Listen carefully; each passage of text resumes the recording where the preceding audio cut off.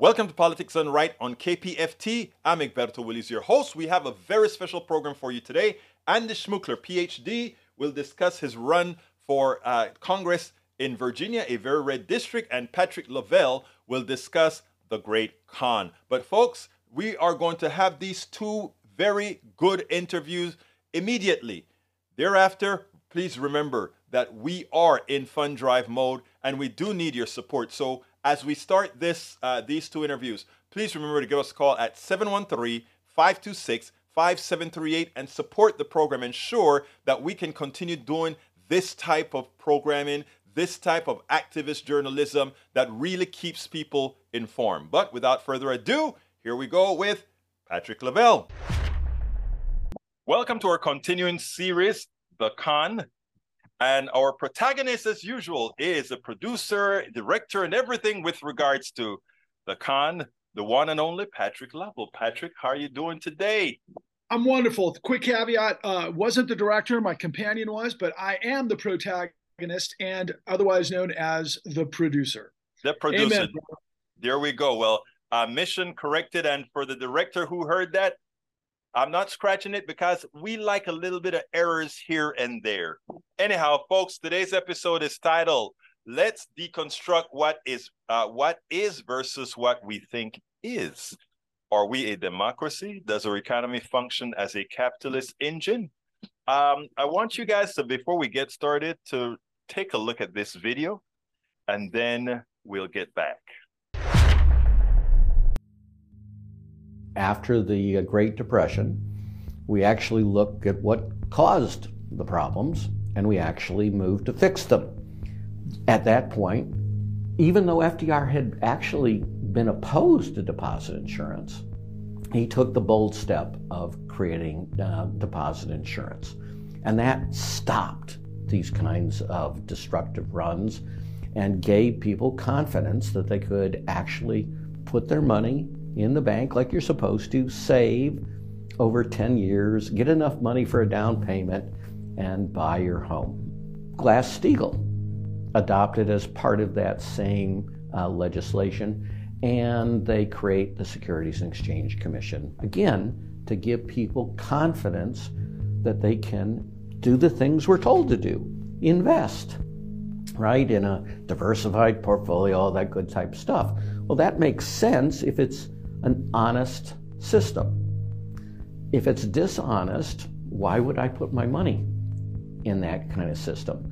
In other words, when we stop the crooks, we make capitalism work, and only when we stop the crooks. And I'm not saying that regulation is always good or that more regulation is always the answer. It's not. Ideology would suggest that you are either in favor of regulation or you're against regulation. Well, what if you're just in favor of smart regulation, better regulation, the most rational regulation possible? Where does that put you? I would suggest that at that point, you're making evidentiary-based decisions about what works the best rather than ideological decisions, more regulation, less regulation, which really doesn't make sense when you think about it. So to me, capitalism and smart regulation go hand in hand. You need them both. And one without the other, I just don't think it works. When somebody can make a loan to somebody knowing and that loan is not, when it resets, when that adjustable rate comes in, they're not going to be able to afford this. But I will have gotten my fee as the lender or the broker. And I don't care what happens to this person. And that there's nobody in the government who's going to take a look at that and say, oh, no, you can't do that to people. Because independent mortgage companies had almost no regulation over them. So this is what you get when you have no regulation. The institutions should not be able to gouge you. They should not be able to con you. They should not be able to cheat you. And if they do, that we have institutions within the government that ensure that those people pay for it. Honesty is good business. Rule of law makes honesty something that can actually prevail in a marketplace. Absent the rule of law and vigorous prosecutors and regulators, the cheaters will prosper. The financial system, where Wall Street is kind of at the top, is supposed to be a a support structure for the real economy. It's supposed to provide financing for individuals who want to buy a home, or for anybody who wants to start a company, grow a company, whether it's the corner store or whether it's, Caterpillar or Boeing, right? Starting in the 80s and really taking off in the 1990s, finance really started focusing on enriching itself, much more so than lending to the real economy. And the game was to get the biggest bonus as fast as possible. And that is hard to do when you're just lending to people to get mortgages to buy a home, or for somebody to start a small business or build a small business. It's even hard to make that kind of money when you're lending and financing medium and large businesses. But trading complex derivatives, now there's some money in that. And mainly the trading and investment operations of the banks, as opposed to the lending operations of the banks, basically took over the business model and focus of the too big to fail banks, the biggest banks in the world, even though they did not contribute much to the economy. In fact, most of it was socially useless. John Kay, an economist in London, wrote a book called Other People's Money. And in it, he talks about how, by his calculation and others, Goldman Sachs, by the time of the crash in 2008, less than 10% of the activities of Goldman Sachs actually related to financing activities in the real economy. Well, why is the U.S. taxpayer and the government backing and supporting gigantic, fragile financial institutions engaged in incredibly high-risk and dangerous activities that are largely directed to enriching thousands of bankers who are already filthy rich, for the most part, as opposed to supporting banks that lend to the real economy, that allow people to save and build up nest eggs for retirement or for a home, or to put their kids through college, or to finance the pharmacy, the small business, the good idea.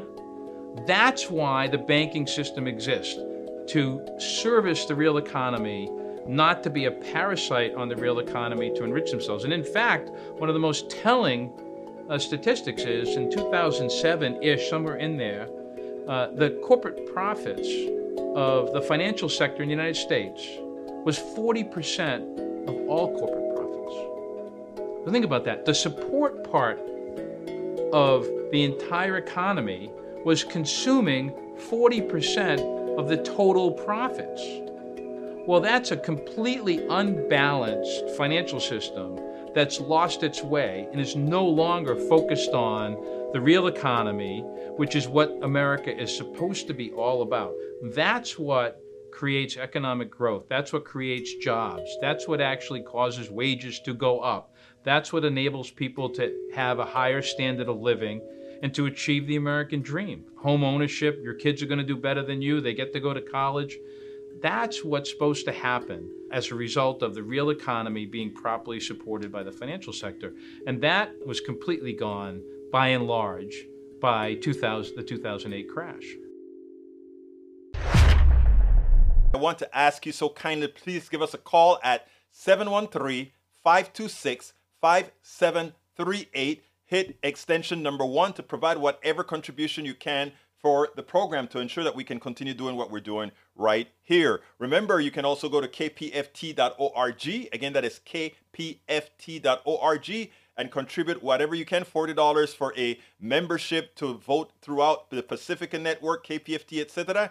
A $100 donation will give you a Politics Done Right t-shirt that has the KPFT logo on it. And of course, it allows you to vote in the membership as well. Or if you want to go ahead and spend some time with me for a cup of coffee, I'll buy you a cup of coffee. It's a $250 contribution. And we will be able to go sit down and talk some politics and talk whatever you want to talk about. Again, 713-526-5738, extension 1.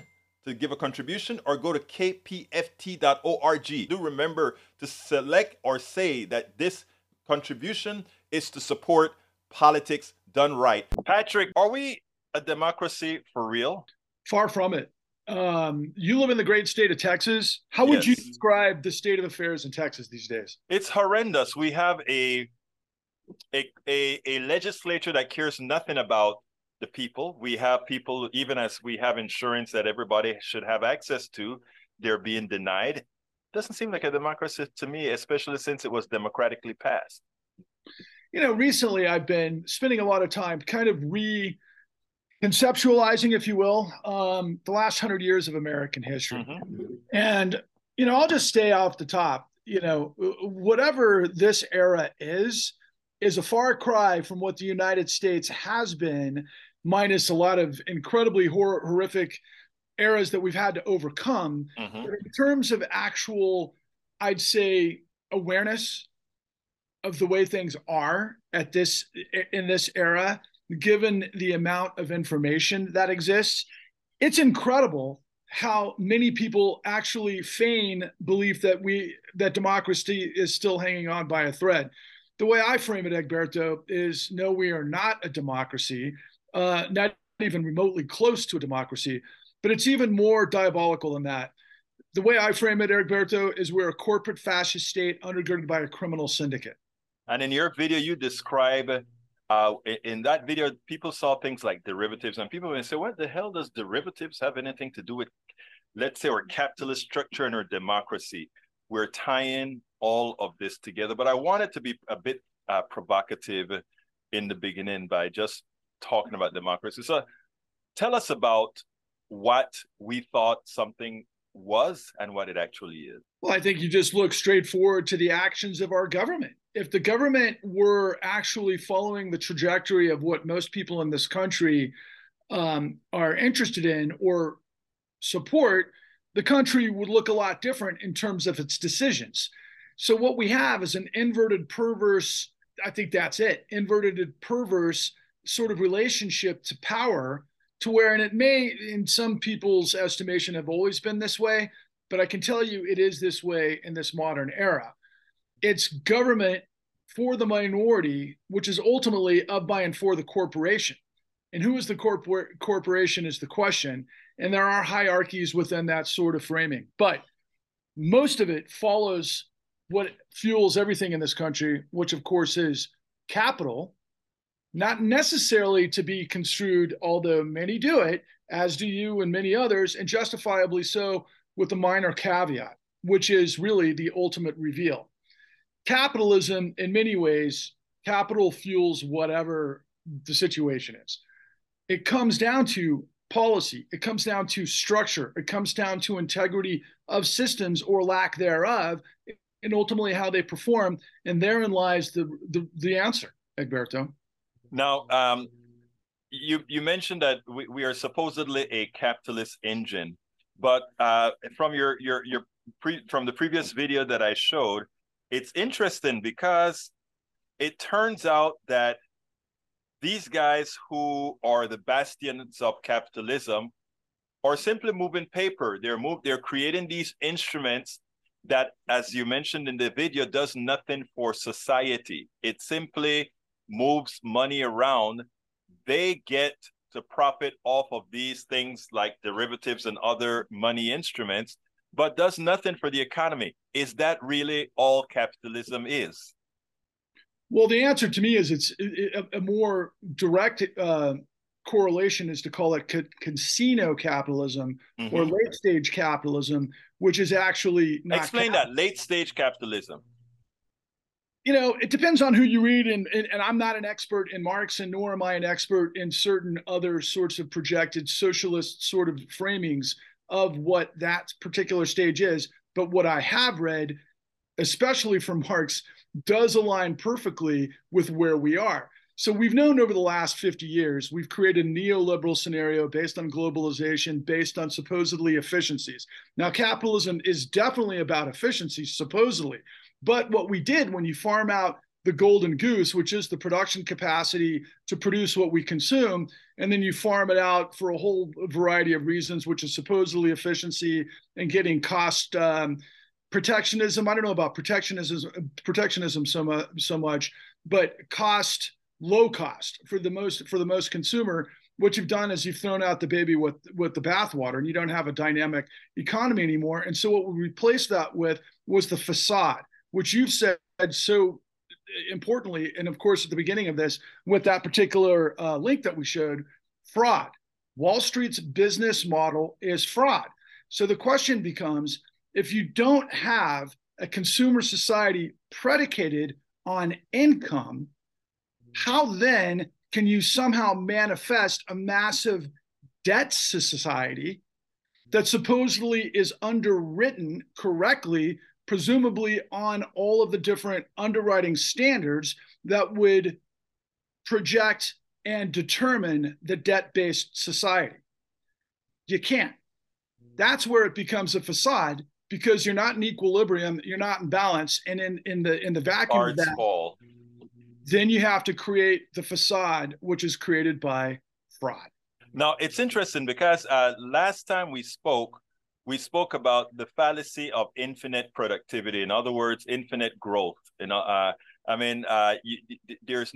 no room. I mean, there's steady state income accumulation, but then there's also this belief. If you look at the stock market, one of the reasons stock prices never correlate with the actual values of a corporation or whatever is they're looking at future value, and the future value assumes next to infinite growth. Impossible. I always tell people that if you want to learn why the economic system is a fraud, realize that if you have a pie and you have a piece of that pie is growing at 7%, and another piece of that pie is growing at 2%, that pie remains a circle. That means that 7%, as you do the derivative, that pie is going to eat up the entire space, the one growing at 7%.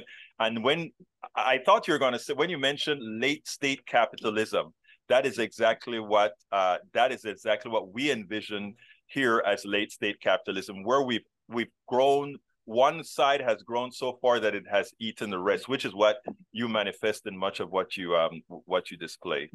But the ultimate reveal is, to your point initially, and what Bernie Sanders had conjured many years ago, especially during the 2016 presidential campaign, where he famously said in front of the world with absolutely zero follow-up, and actually zero follow-up from him in terms of the details, which I'm about to reveal to you and your audience, was when he said Wall Street's business model is fraud, predicated on what we're talking about. Right. And ultimately, this all disseminates from information we've known at least since the 90s, 80s, in terms of the savings and loan debacle, and what at that time our agencies and our institutions in legal enforcement did to ferret out what created those problems. They all emanate from what's known as control fraud. So as we show you in this next video, the idea is that CEOs are able to encapsulate themselves and their management cloistered with their own board of directors that they handpick.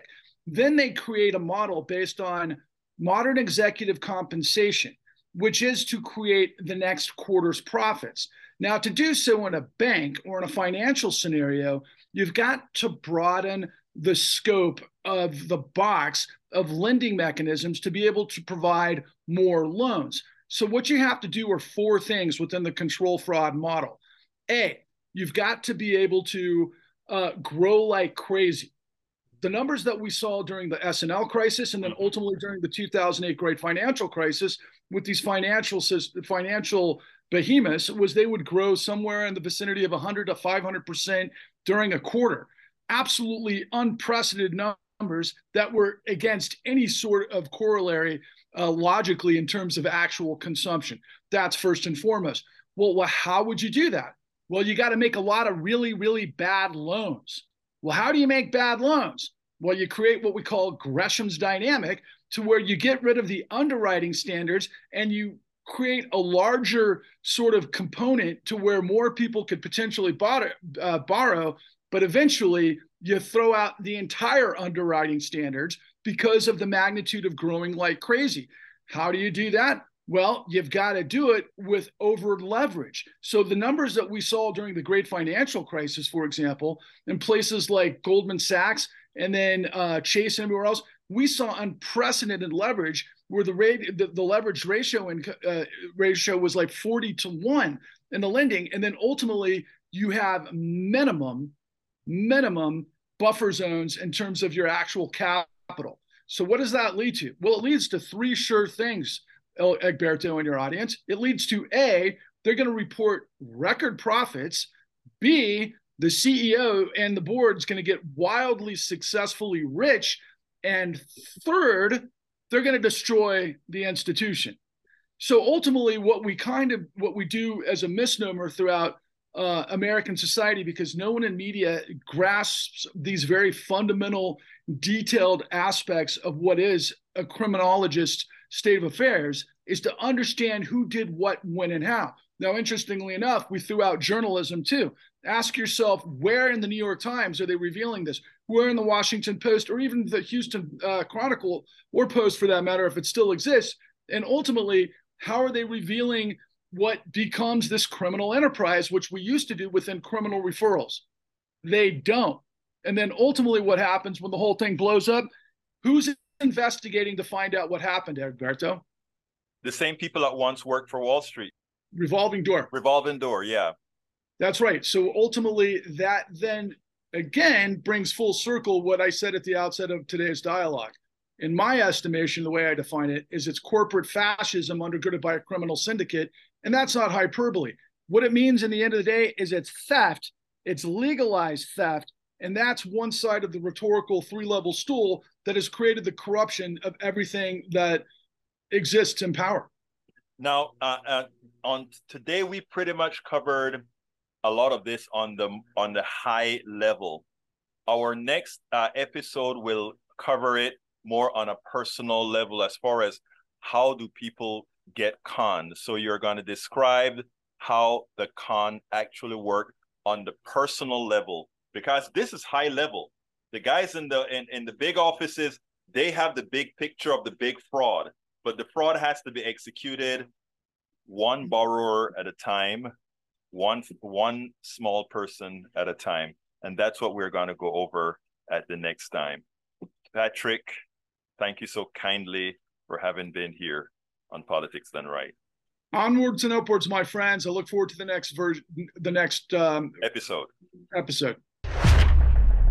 I want to ask you so kindly, please give us a call at 713-526-5738. Hit extension number 1 to provide whatever contribution you can for the program to ensure that we can continue doing what we're doing right here. Remember, you can also go to kpft.org. Again, that is kpft.org, and contribute whatever you can, $40 for a membership to vote throughout the Pacifica Network, KPFT, etc.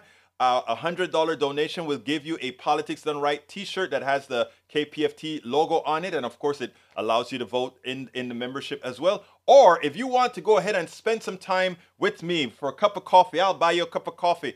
It's a $250 contribution, and we will be able to go sit down and talk some politics and talk whatever you want to talk about. Again, 713-526-5738, extension 1 to give a contribution, or go to kpft.org. Do remember to select or say that this contribution is to support Politics Done Right. We are continuing with A Better Human Story with its creator, its writer, its producer, Andy Schmookler, who is a prize-winning author and former Democratic candidate for Congress in Virginia. It's very rich, Shenandoah Valley, and how do you say that? Summa cum laude, graduate of Harvard University, a PhD awarded with distinction in a program specially created to accommodate his original theory, explaining how civilization has developed, and a frequent columnist in newspapers around the United States. Welcome once again to continue our long-running series, A Better Human Story. How are you doing today, Senator? I'm fine. Looking forward to this as usual. Well, we are going to take a step back today because I want people to see the type of person, how you jumped into the fold, into the political fold, that is. I think it's probably 10 years ago or so. 2011, I became a candidate for Congress. So the way I want to start, I want you guys to listen to Andrew Schmookler, of 12 years ago. Or maybe, 12 years ago. Well, Yeah. Next candidate is Andy Schmookler for Congress. He's making his way up. His theme is Truth for Change.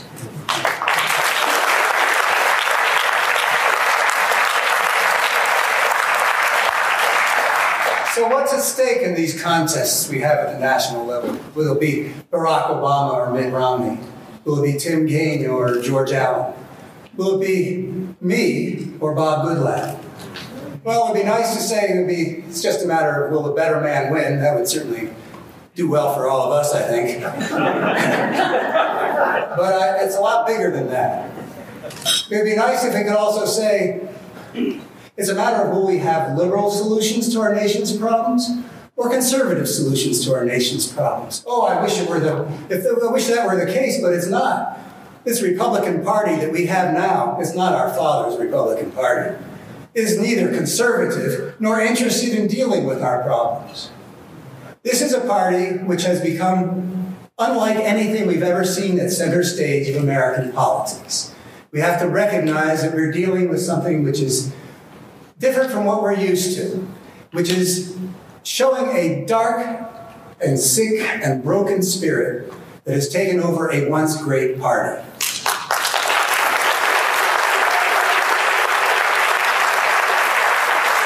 We can see this sick and broken spirit in various patterns that I've been spending my last 8 years observing. It is a spirit which never has enough of either wealth or power, even though we have the greatest income inequality that we've had in living memory. This force is working to widen that gap still further. With the Ryan budget that Bob Goodlatte has voted for, with Mitt Romney's tax proposals, all of them take from average Americans to give to those who already have the most. Even though we have a political system that's already been warped away from that one person, one vote, this force has given us a Supreme Court that's handed down that disgraceful decision in Citizens United, putting our government up for auction. All men are created equal is getting swamped by the almighty dollar. This is a force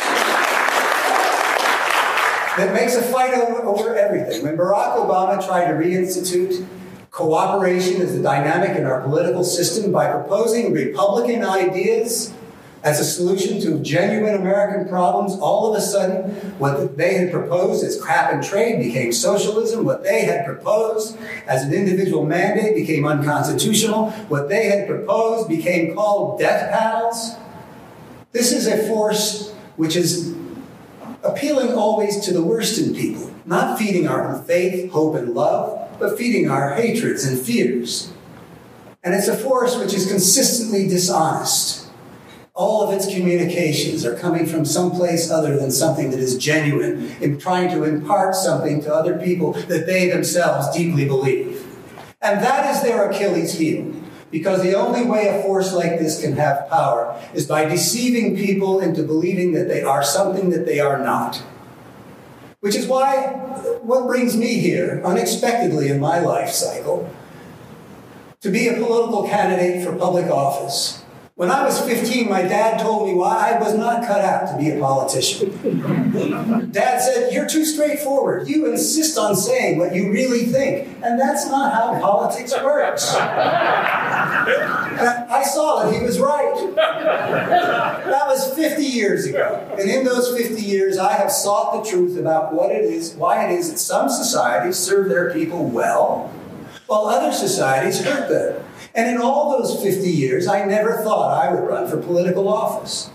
Until now. Now the dishonesty in our politics has become so bad, and the lies from this gang that's hijacked the Republican Party are so often defeating the truth, that I figure now is the time for someone like me that truth-telling needs its champions. And that's why I'm running to replace Bob Goodlatte.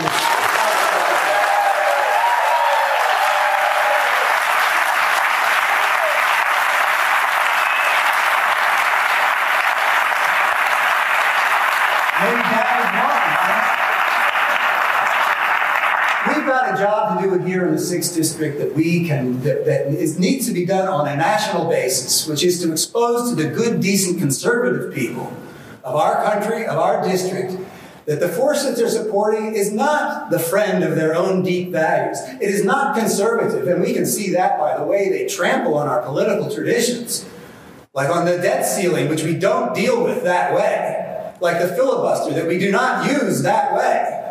A conservative understands you don't just sweep your traditions aside. You honor them. You protect them. They're there for a reason. But not this group. They're not conservative. They're not patriotic. We now know that even before President Obama was inaugurated, they met together to say, we're going to make this president fail.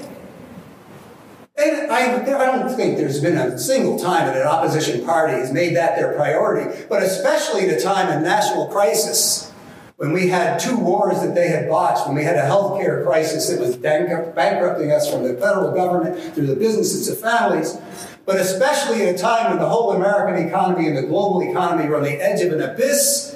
You don't want the president to fail if you're a patriot. If the president fails, we only got one of them at a time, the country fails, and tens of millions of Americans suffering. No real patriot would ever want to do that.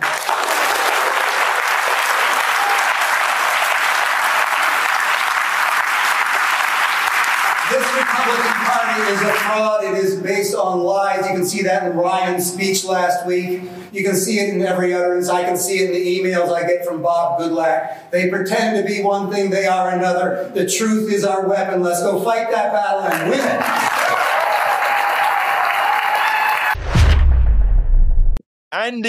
Andy, that was your first video, I think, that went viral. And it went viral at just the right time. Tell us a little bit about what got you into, first of all, deciding to run for Congress. Well, I had been watching the dark force taking over the Republican Party. You could go back to the early 90s when I was watching Rush Limbaugh poison people's minds, and that's what led me to do radio out here in the Shenandoah Valley, which I love doing, but we've talked about that before. But then in 2004, I saw something bigger and deeper, and we've talked about that. I saw, well, we talked about evil, we don't have to go there, but I saw that in 2004, and when Barack Obama was elected, I was so thrilled. I really felt that the country had been saved. I love the guy, but he really had no clue about what he was dealing with.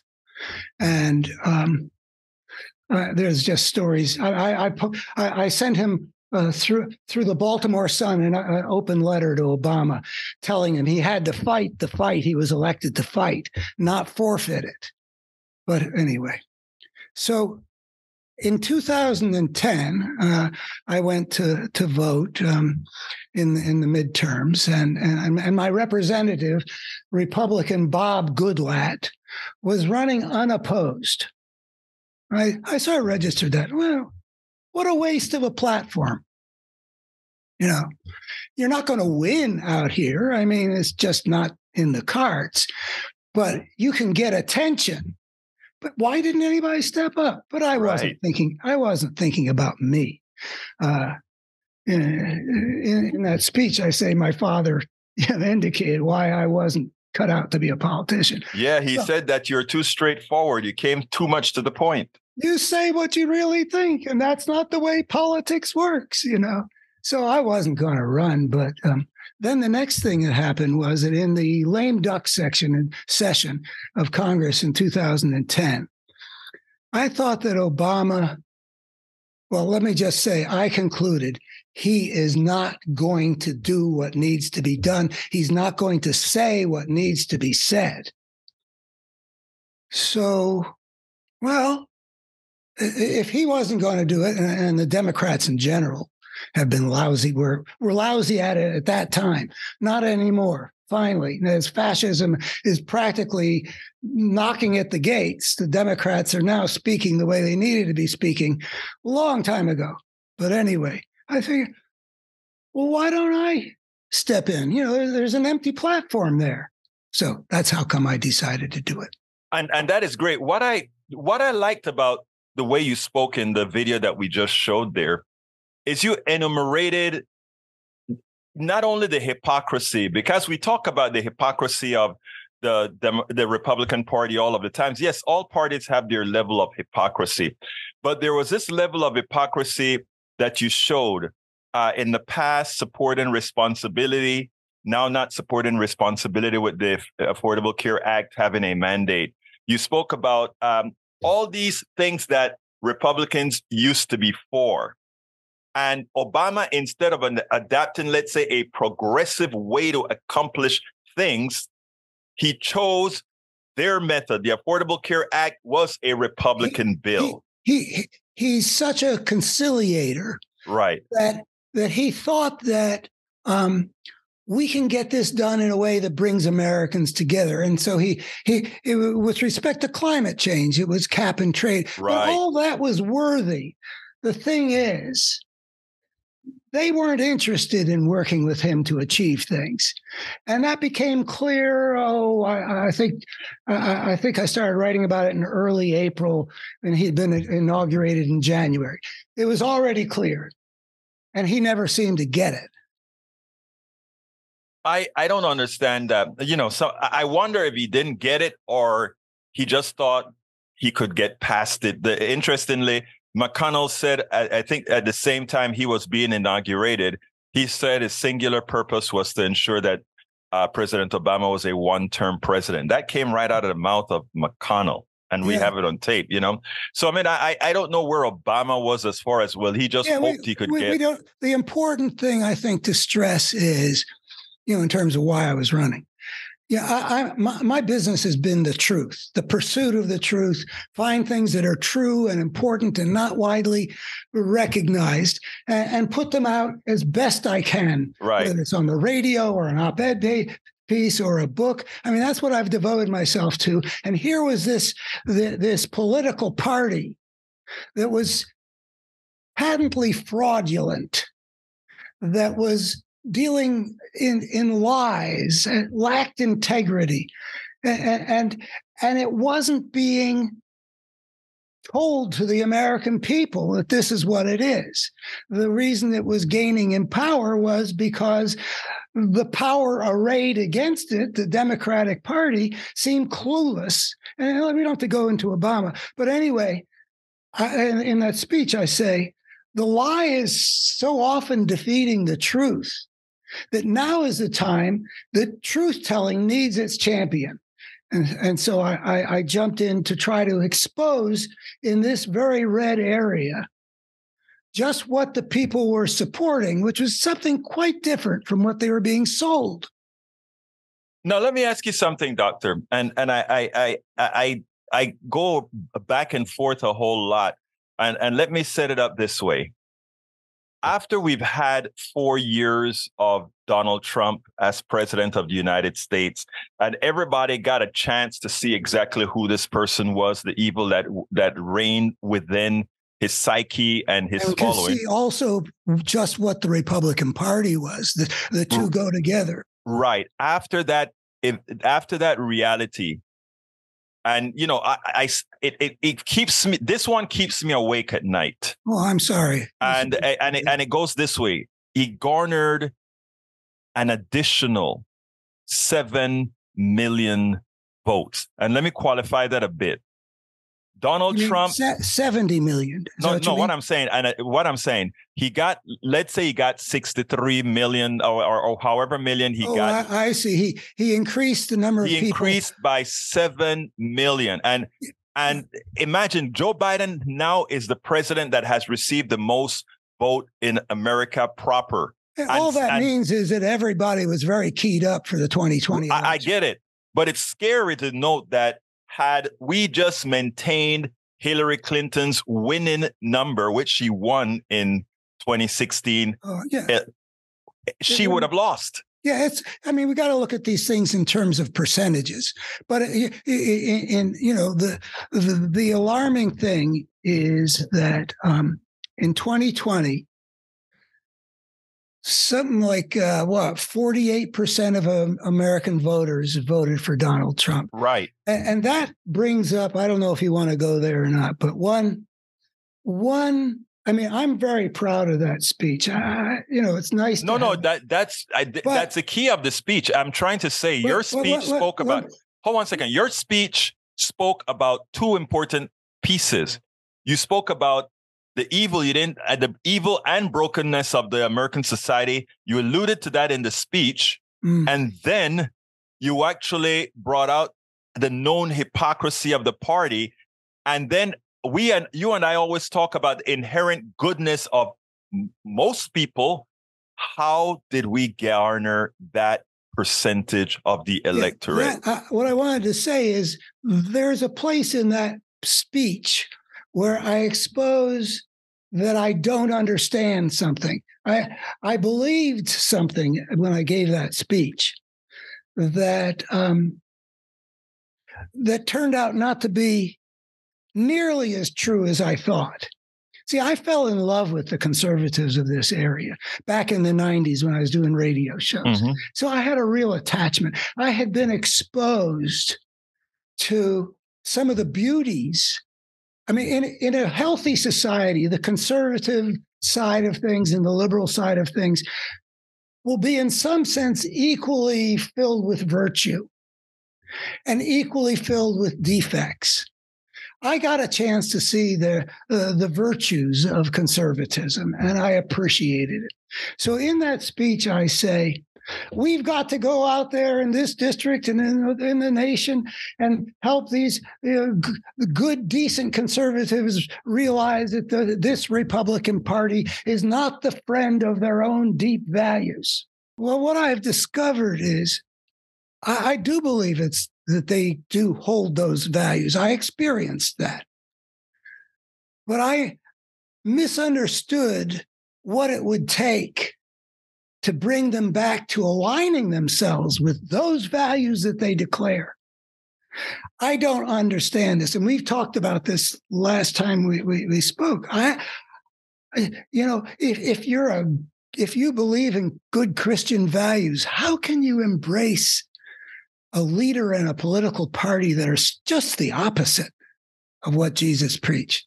If you love the Constitution like these people do, like the people they're appealing to when the Republicans walk around in Congress, holding these, having these little booklets of the Constitution in their pocket. If you believe in the Constitution, if you revere it, how can you possibly align yourself with a political party that's right in front of our eyes assaulted the whole constitutional order?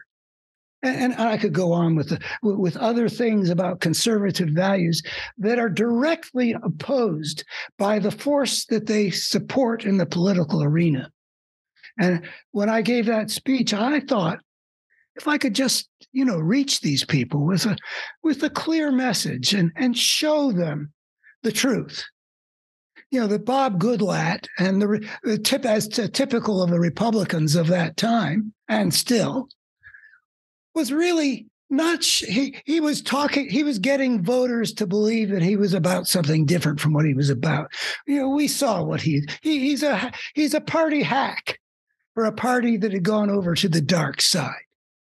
So now I want to ask you so kindly, please give us a call at 713-526-5738. Hit extension number 1 to provide whatever contribution you can for the program to ensure that we can continue doing what we're doing right here. Remember, you can also go to kpft.org. Again, that is kpft.org, and contribute whatever you can, $40 for a membership to vote throughout the Pacifica Network, KPFT, etc. A $100 donation will give you a Politics Done Right t-shirt that has the KPFT logo on it. And of course, it allows you to vote in the membership as well. Or if you want to go ahead and spend some time with me for a cup of coffee, I'll buy you a cup of coffee. It's a $250 contribution. And we will be able to go sit down and talk some politics and talk whatever you want to talk about. Again, 713-526-5738, extension 1.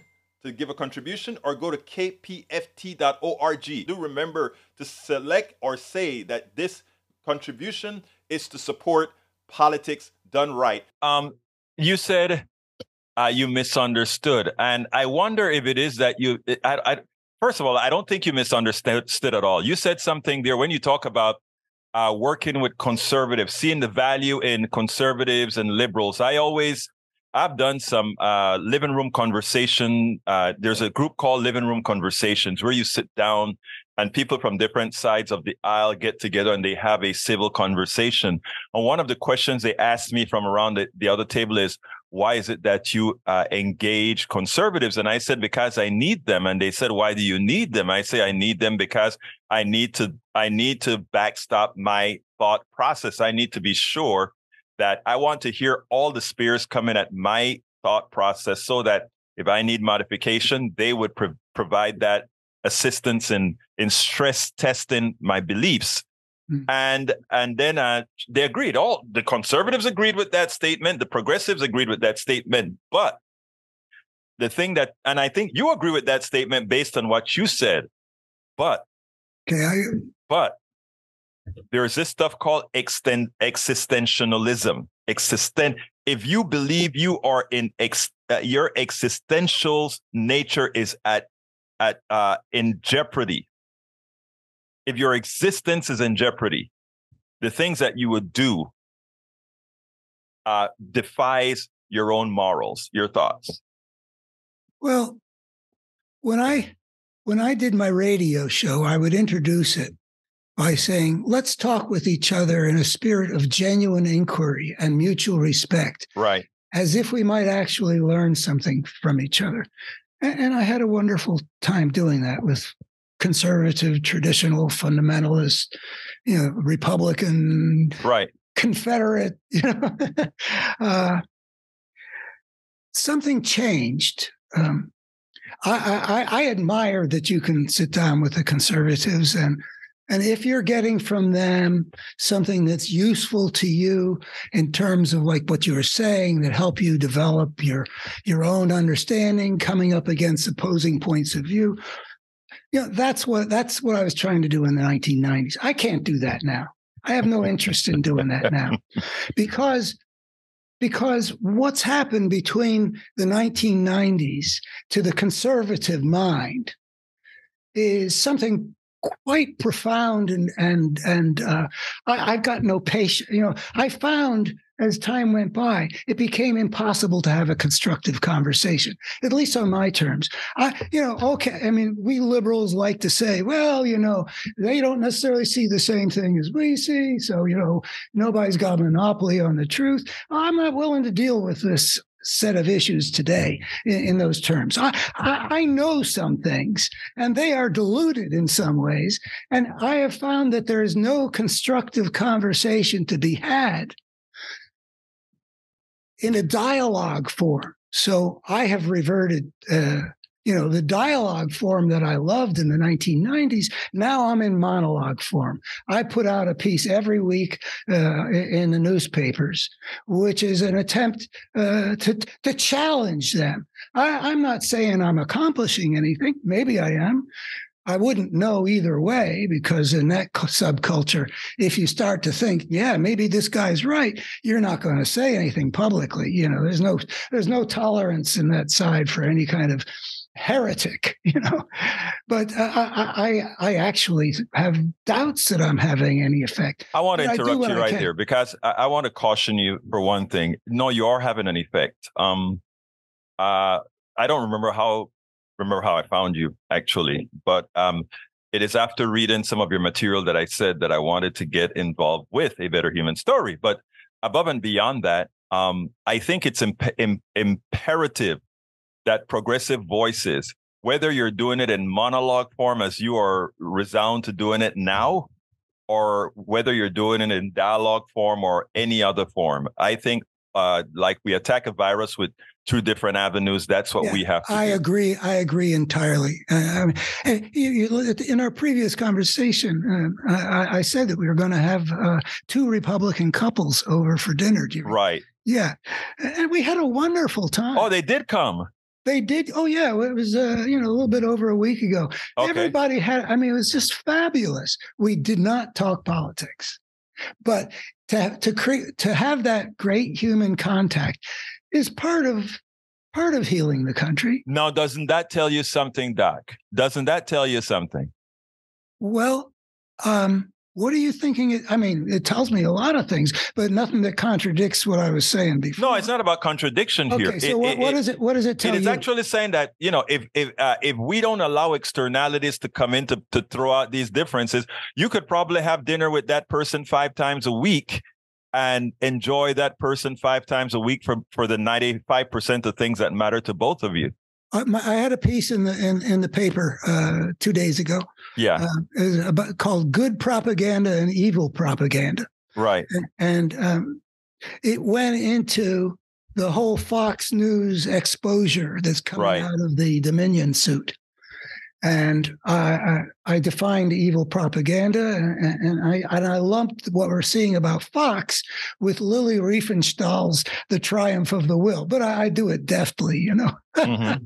But yeah, it's evil propaganda. Anyway, the same guy that we had a wonderful time together at dinner, not talking politics, as he often does, came online where my piece was appearing. The newspaper, yeah. Yeah, and gave a sort of not a refutation, but yeah, basically saying, well, you know, the truth lies between two. And then he gave a big quote from the Federalist Society. Right.